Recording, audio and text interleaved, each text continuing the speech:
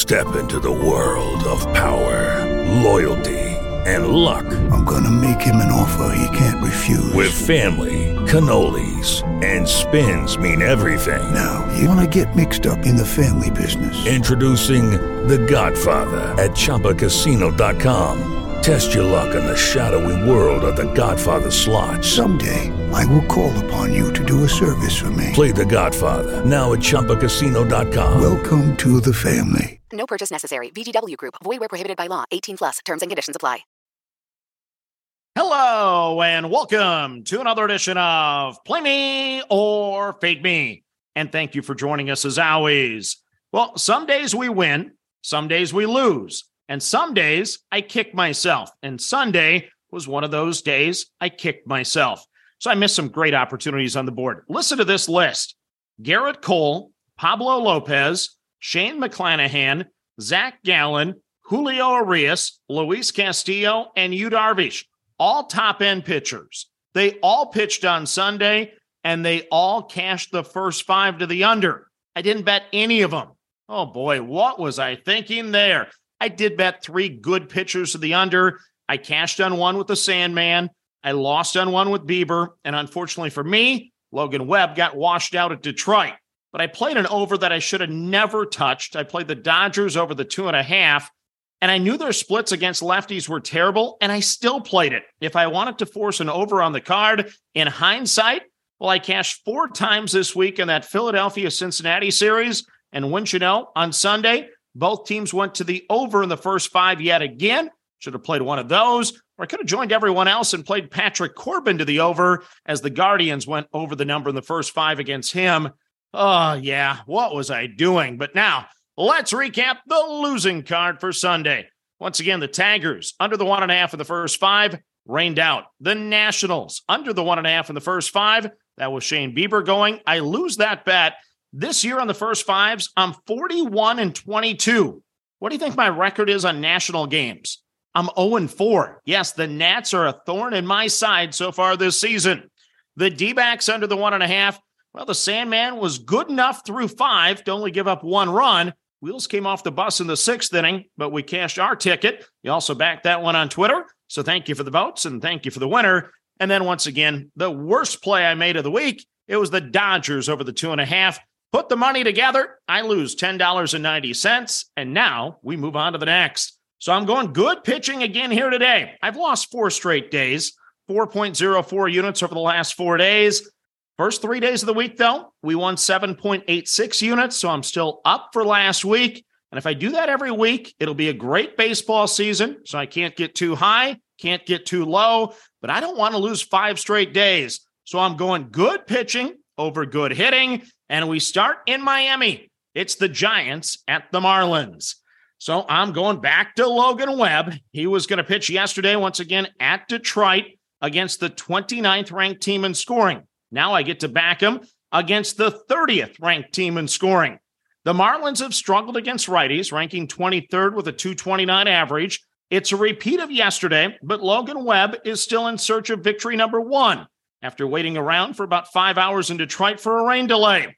An 0-3 record on the season, a 4.76 ERA, a 1.24 whip.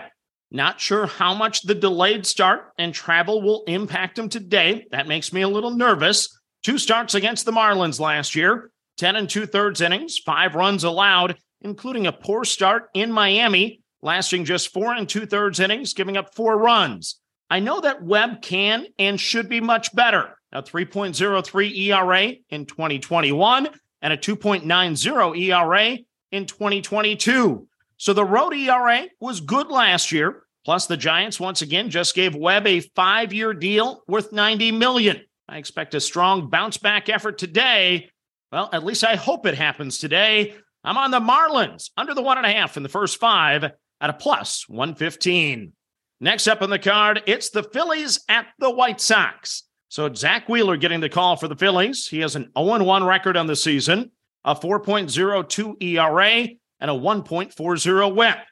4 1/3 innings at Texas, 5 runs allowed. 5 1/3 innings, 2 runs allowed at Cincinnati. Then he was much better last time out, going 6 innings, giving up just 1 run against the Marlins. 3 walks in each of those last 2, so that's a bit of a concern. But the batting average against has dropped down to 250. Wheeler has had a sub-3 ERA in each of his 3 seasons in Philadelphia, leading up to this season, with a 1.01 and a 1.04 whip in the last 2 seasons.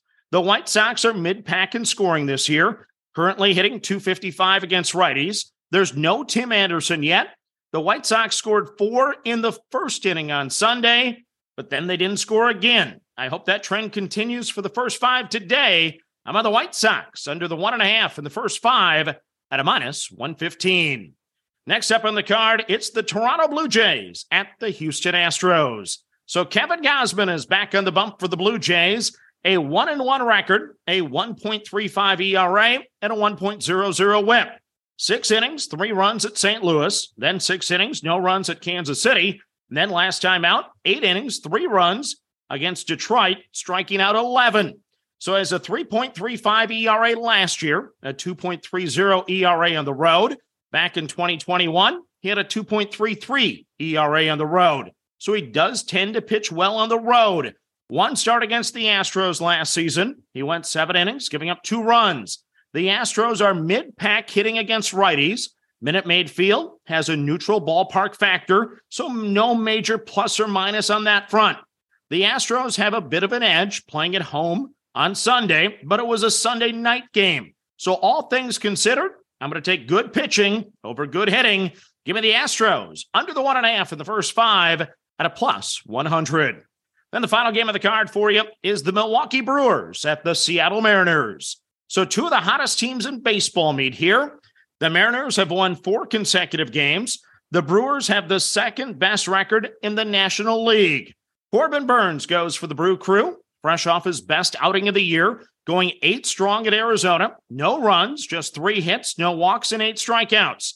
He's now 1-1 on the season with a 5.19 ERA and a 1.10 whip. Burns finished 6th in the Cy Young voting in 2020. He won the Cy Young in 2021, and he finished 7th last season. So he's been one of the most consistent pitchers in all of baseball. His road splits have been better than his home splits over that period of time. The Mariners are mid-pack in scoring. They're 19th in baseball with a .239 batting average against righties. Add in the fact that T-Mobile Park has a pitcher-friendly ballpark factor. I'm going to back Burns in back-to-back starts and take good pitching over good hitting. It's the Mariners under the 1.5 in the first 5 at a -120. So if I'm going to lose 5 straight days, I'm going to go down with good pitching today. So let's recap the card for you. I'm on the Marlins under the 1.5 runs in the first 5 at a +115. I'm on the White Sox under the 1.5 runs in the first 5 at a -115. I'm on the Houston Astros under the 1.5 runs in the first 5 at a +100. And I'm on the Seattle Mariners under the 1.5 runs in the first 5 at a -120. So that's your card for a Monday. As always, manage that bankroll. Don't chase money. Have fun. And let's cash some tickets together. Good luck, everyone. With Lucky Land Slots, you can get lucky just about anywhere. Dearly beloved, we are gathered here today to... Has anyone seen the bride and groom? Sorry, we're here. We were getting lucky in the limo and we lost track of time. No, Lucky Land Casino, with cash prizes that add up quicker than a guest registry. In that case, I pronounce you lucky. Play for free at LuckyLandSlots.com. Daily bonuses are waiting. No purchase necessary. Void where prohibited by law. 18+. Terms and conditions apply. See website for details.